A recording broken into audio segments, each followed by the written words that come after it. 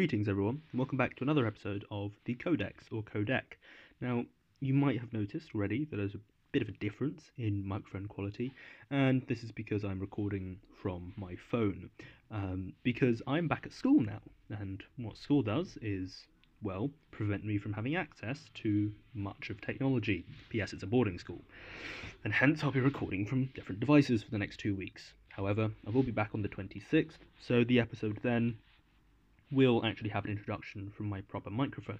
Now, actually onto the podcast. This week, me, Anant and Eugene, thus three again, the power trio, we are talking about exams, because this was recorded the weekend before, that is the school bell, the weekend before we went back to school.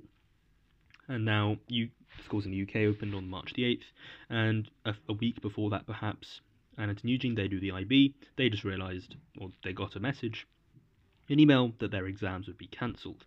And this is much later than when the A-level students got theirs, which would be very early on in January, so they had 2 months later before they were told. And this was our discussion. We do progress a lot further than just talking about exams, so enjoy. IB exams, they've been cancelled. I think that is a relief for you guys. So yeah, what are your thoughts? I don't think I'll make it to university. That's cool. Wait, what? Sweet. Every time. No, I'm joking. No, that's the words of maybe some other people who might be a bit upset. It's mixed. Some people might have been banking on exams happening to get their grades. Yeah, that sucks. Yeah, I think there's very mixed responses. Like, for some people in our cohort, they're thinking that they were, as Eugene saying, like going to improve by exams, and using that kind of time in between, they could get a good grade by May or something. Yeah. But I mean, others I feel like maybe are a bit relieved, or it's been quite a stressful 2 years, coronavirus wise. I mean, so there's that as well. But I don't. We've been very fortunate going to private schools. Yeah. And probably the best of them as well. So the situation hasn't been as bad, Yeah. I think We've had that platform of online schooling. Yeah, exactly. Same goes for you as well. We've had that opportunity to basically have evidence, right? And actually keep going through this time, and that's one of the things you sort of have to consider. Like, the rest of your cohort isn't going to be, have the same resources as you. Isn't gonna, that not everyone would have been online all this time. I think we've had an overload of resources. Yeah. Not only did they buy us one online textbook, they've provided us with their own, resources. Yeah, just thinking of study and think IB. Study IB. Yeah. Along with cognitive. Promotional sponsor for Study and Think IB. If you need IB, that wasn't a product placement, but no, yeah.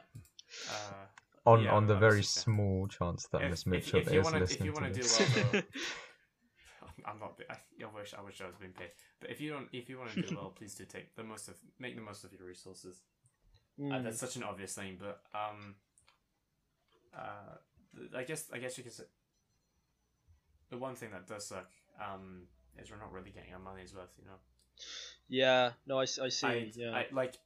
So I don't know. They haven't done it for the A levels, so maybe the experience is different for UQ. But they cancelled some content in the IB, and that just meant they're not teaching it to us, right? Yeah, because it's not necessary for the exams, and obviously the school wants to teach for the exams. But given how the year's gone, we really haven't done any exams, and it's just felt more like unlearning lots of stuff all the time. And it would have been nice to continue that, coming into the next year. But it just went straight off the bat. Let's revise. And it's not been fun, obviously. Although it might be helpful for the exams itself. Well, they're not happening anymore. I feel like there's two kind of distinct groups when it comes to that, and it's the same kind of idea as when people have a general feeling about cancelled IB exams, like for our cohort at least, and that's like on one hand, and I agree with Eugene on this, the idea of, like, the fact that we've had content cancelled, and so you're not learning those extra bits. And so it is nice to, be able, or it would be nice to be able to learn those things compared to just keep on doing these revision papers over and over and over again. But then on the other hand, I can also see why schools would do that, obviously, because they're trying to maximize the potential that people have for grades as well. And so for maybe other people in the cohort who aren't feeling as strong on certain papers, maybe that revision time is good. So, yeah. Well, let's just quickly set out a thing. So, like, the thing with A levels, or at least what our school's doing, is that, like, if you're happy with your predicted grade, or like what your predicted grade was at the end of last half term, then you wouldn't really have to sit any more exams. You wouldn't have to sit I think smaller exams. Sorry, I want to interrupt. Yeah, is that the same thing for IB over there? No, it's not. I was about to say I thought that's the thing the government or one of the Ofqual or something mentioned. Our school's not doing it for the A levels, and a lot of them were complaining about it. Oh right, wow. It's interesting. Yeah, sorry. Yeah, so has the IB got anything similar or? No. Well, the thing is, I think we haven't had enough assessments done. They don't have a legitimate assessment. Yeah. What's quite funny is this will be the first full assessment. Yeah. The full in 2 years. Really? This will be the first like proper formal assessments that we've had. We've had online. But yeah, there's always like integrity issues with that kind of. Yeah. This is the only proper evidence they will have. Mysterious people holding the cameras up incredibly high, or staring at the computer screen. Yes, or like typing, cameras pointed towards the ceiling, that sort of thing. That's like there's always that debate of people who wouldn't do that well in topic tests and sort of end of year exams, but when it actually gets to the final exam, they'll like jump up 1 or 2 grades. But then you also have the opposite, right? You have people who aren't that great in the actual exam, but will do brilliantly in homeworks and topic tests and whatever. So yeah, there is that sort of disparity, isn't there? Yeah. But what about like what is the because the A level there hasn't been any large chunks of content cut, at least for not the subjects I was doing. But like the current plan for us is by the time we get into summer, when we'd usually be, I mean, even more so for the IB because you guys usually study leave much earlier, is that we'd be doing like sort of a university type thing where each teacher will basically take a topic and then just go for it, and like it will be agreed on in the class basically. And if like you have a significant reason, like I don't know, further stats, and you're planning to read law, for example, then there's a reasonable reason for you not to turn up. And I don't know. Have you guys got anything like that? Are they? So they're from what I'm getting, they're making them compulsory for you? Well, in a way, kind of, but not really. If that makes any sense, like you're not binded to the school, and you never are, anyways. But people feel like they are. Yeah, exactly. Like you're not taking an exam in it, right? So there's, it's not really compulsory, but like you should go to them, as in it makes sense for you to go to them. But how much you pay attention is a different question. And there's currently that's what I'm a bit worried about. Obviously, it'd be nice to make it optional so that people that actually go there want to learn. Yeah. Rather than having a bunch of kids who just want to mess around and if it's for example, it's a team school, they just join a team school and make weird sounds and then leave. Yeah, exactly. Like cool, you're cool. Yeah. Yeah. So I think for us at least, they're planning to mix IB and A level for like the entirety of April and maybe a bit of May as well. I think we're gonna beyond into May. Yeah, so a bit of May as well. They don't finish until May. Yeah. And then we'll do like some university preparation sort of course stuff as well. But one concern I have about that is the fact that as Eugene's saying, like I hope people realize the fact that this is actually a really good opportunity to be able to do something, to be able to learn, because I mean, at least the current mood when that was announced for some other people in our cohort, it was a lot of people thinking, oh, I don't want to turn up to this. I'm not forced to. The school doesn't hold anything against me. I'm not going to need it for exams. And so they seemed very reluctant. But I mean, what are you realistically going to be doing for 1 month at home after having spent 3 months at home? So it seems very it seems a great opportunity, but I hope people realize that. Yeah, I think there's the question of there's always a split, no matter what school you're at, or no matter what country you're in. You'll always have a split of people who are actually bothered to do things and actually want to do things, and a bunch of people who don't and couldn't care less. And there's currently the prefect at our school sort of petitioning to find a way, within the school community, within the upper sixth, how do you get everyone to stay at school? Especially the people who are online still in Asia, they don't have to turn up. They could just disappear. They can't be punished for it because they're not coming back to school. And people could just leave. They could go on a holiday in the Bahamas or something, and no one could control them. So what do you do? There's no exams to hold them back. Results day isn't really that big of a deal. So I think one thing the school can do is choose not to give you your qualification. But that's also extremely harsh. Which is really which is harsh. That's the school's decision. You might have signed a contract without knowing it, by joining the school. I don't know. Yeah, that's also, true. What percentage of kids in your school are? I shouldn't say kids. Students are from abroad. Our school magazine does a poll actually, and they did a poll of how many of you will not be back, and it was about a quarter. So so we'll only have, I don't know how many students we have usually, about 800. We only have about 600 of them, which is it's not a small proportion. 25% is quite a few people, but it's also not a majority. That's throughout all the years. Wow. Though there's a larger concentration of usually Asian, as in international Asians in upper and lower sixth. Our years usually you'd add them together and you get about 300 people. So coming back, you'd probably only get about 220 or something. Maths. Yeah. We'll see though. I mean, this moves brilliantly on to what else I was going to bring up. We've got school on Monday. So, what are your thoughts? Do you think the government should be opening up school now? God. Yeah. I mean, I kind of tuned out to all of the coronavirus statistics, number of deaths and new cases each day, because after a while it just gets so repetitive.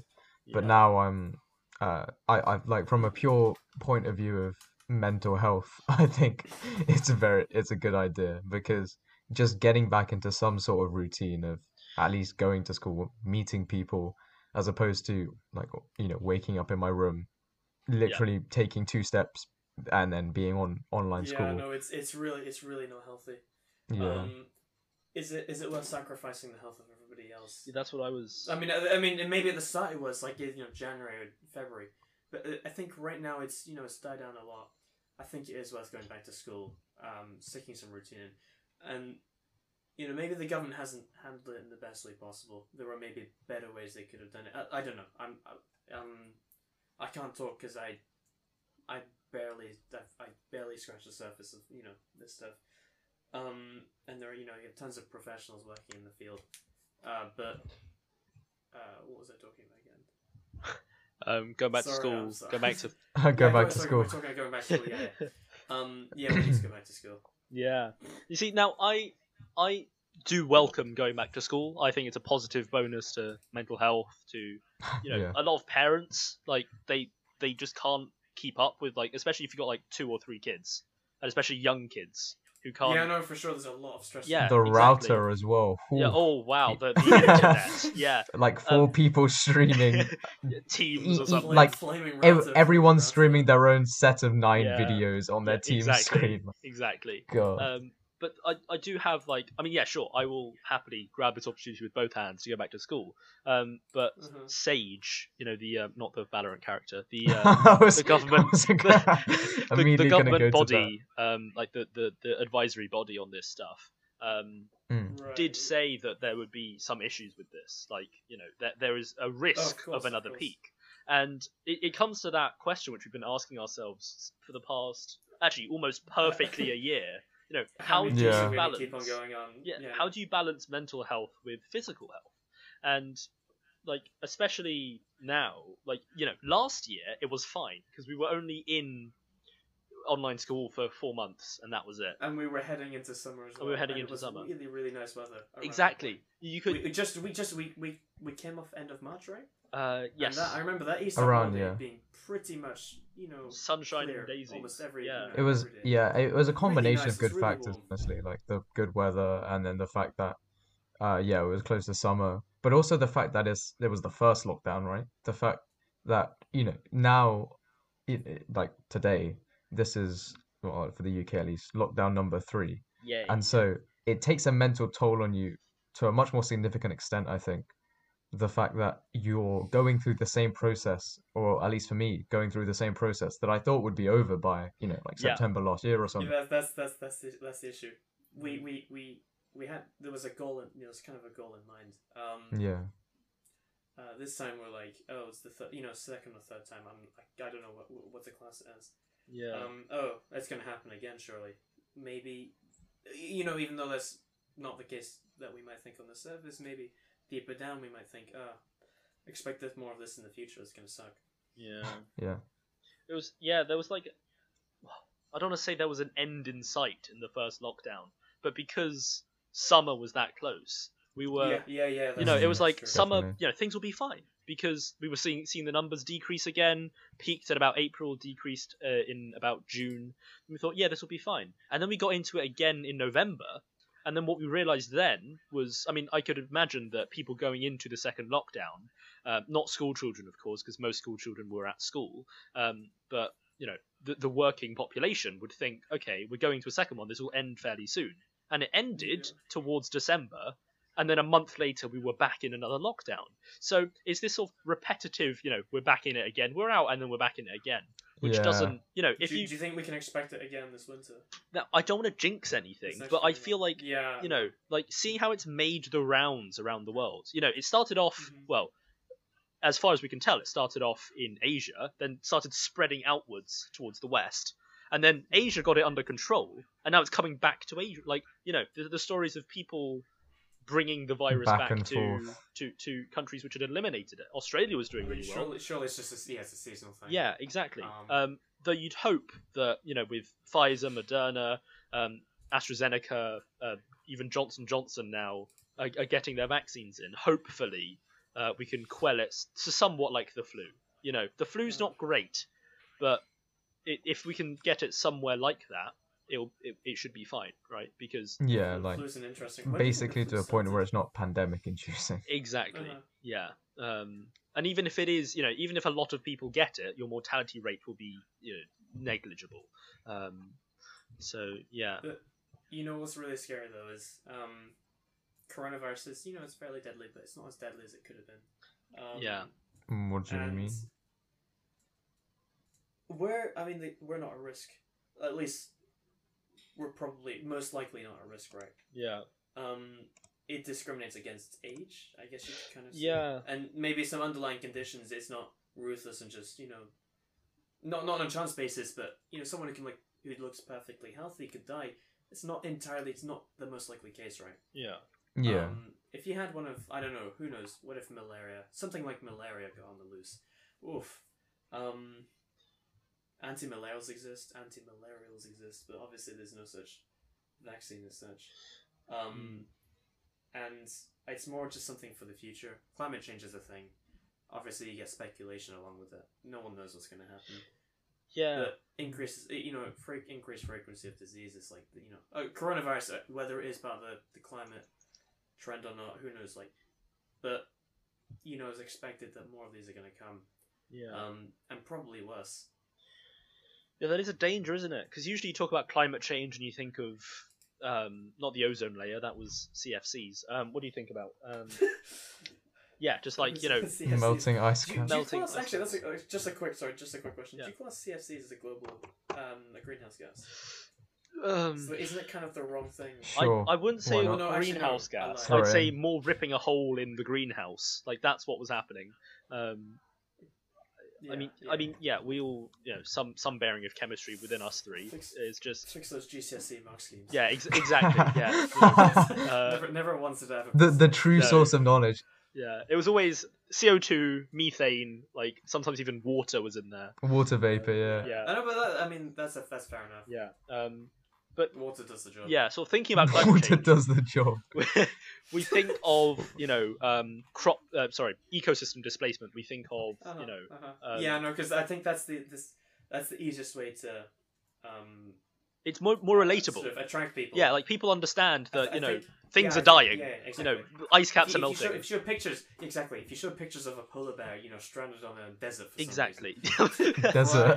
And you're gonna attract like a massive majority of the population who go, oh my god, animals! Oh, I feel so sorry. Yeah. I don't know what it is with us that we feel sympathy for other animals. Yeah. And I'm sure it's a thing animals feel as well. But intrinsic human nature to feel sympathy. I mean. Yeah. Or is it human nature or is it human nurture? That is a different question. But I just want to I'll touch on one quick thing. Eugene, I'll go back to you in a second. No, can I? Yeah, go on. Sure. I read something. I don't know what it was. It was just a photographer's story. It took a series of photos of a tiger.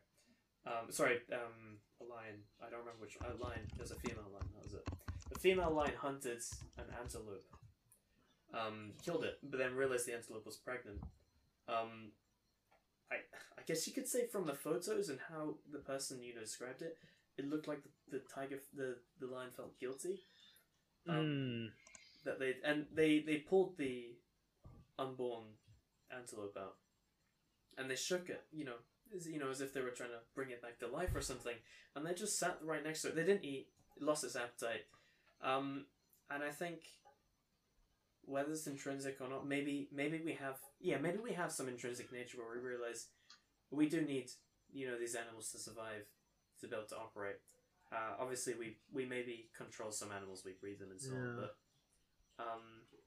maybe it's I think I agree with you. I think there comes to a point where it's just like, how do you define what nature and nurture is? Is it just genetics? Is that nature, or have just by evolution?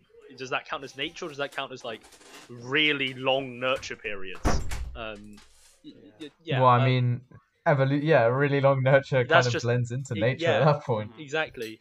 It's just a definitions game, though. I mean, also, like similarly related, but pareidolia. Have you guys heard of it? Like the phenomenon where you see faces in objects that like. They're not. Yes. They don't have faces, but that's you like just clouds, for example. Clouds.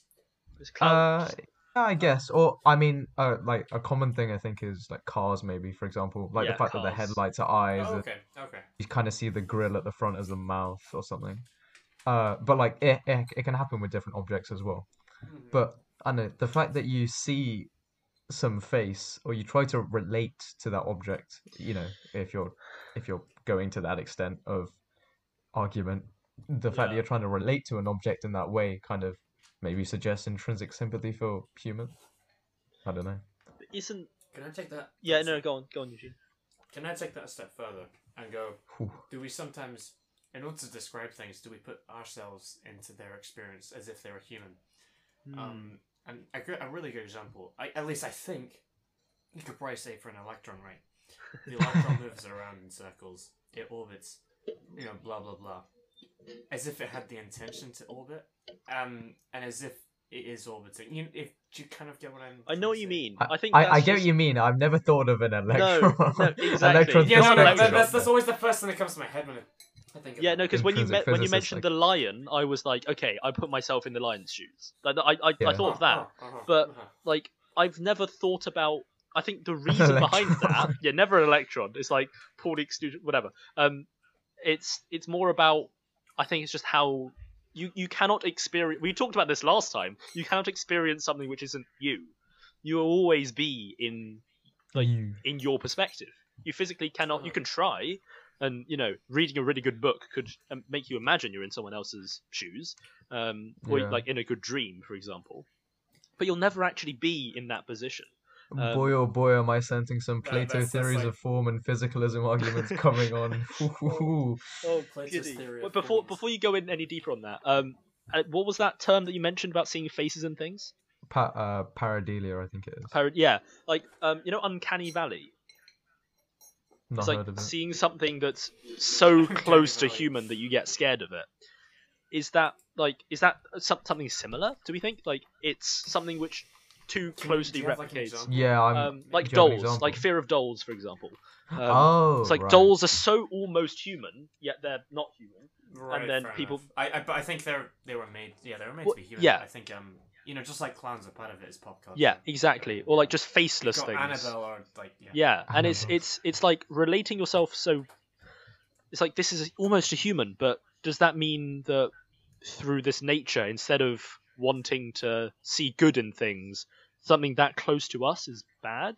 Does that make sense? Like we've managed to see evil or fear in something which looks so closely to us. Or does that imply anything about us? Does that imply something about, or is this just like some massive Mandela effect and it's just like a phenomenon where some people are just scared of dolls, other people put a name on it, and now everyone's just scared of them. Right? Yeah.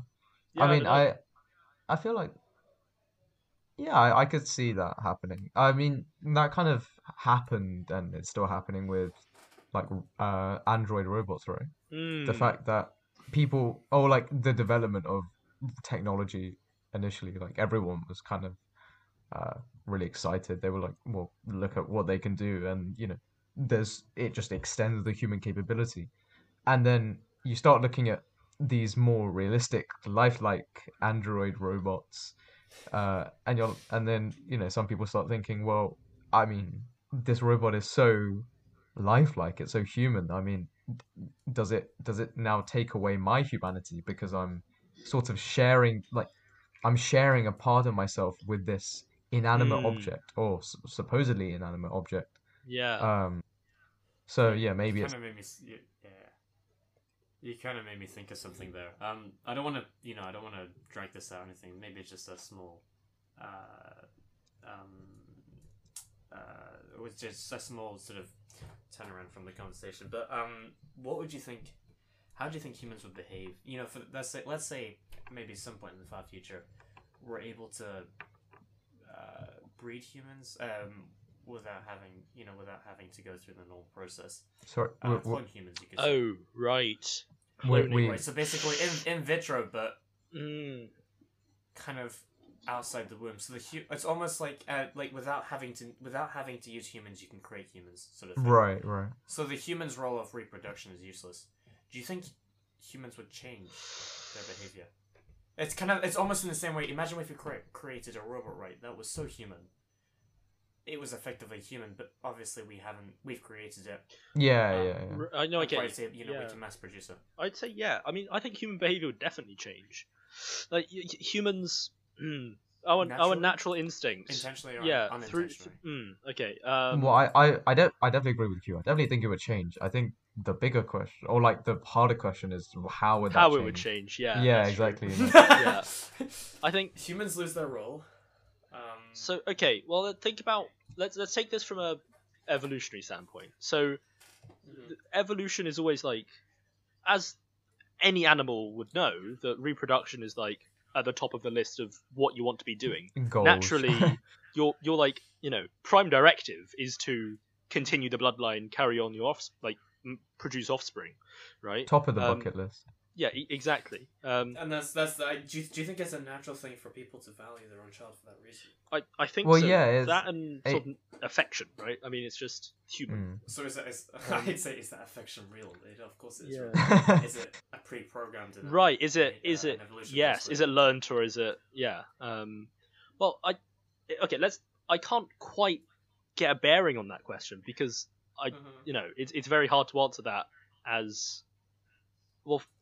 You've never been in that position, and it's like, okay, if you had a child, there's been multiple examples of people who do not have any love for their children, but also an overwhelming number of examples of when that is the case. So is that just really poor education on these few people's part, or that's interesting. It's a natural nature. That's what, like, the point you make about people loving their children. I feel like that's especially interesting when you hear a lot of stories about like mothers, for example, who will like have an unwanted child, or maybe not unwanted. They'll just have a child, but like through the process of those 9 months, they begin to like form this bond with this child, and the fact that it's over this period, the fact that there's almost a change, and like maybe there is some human instinct there, the fact that you like you have some intrinsic nature which wants you to like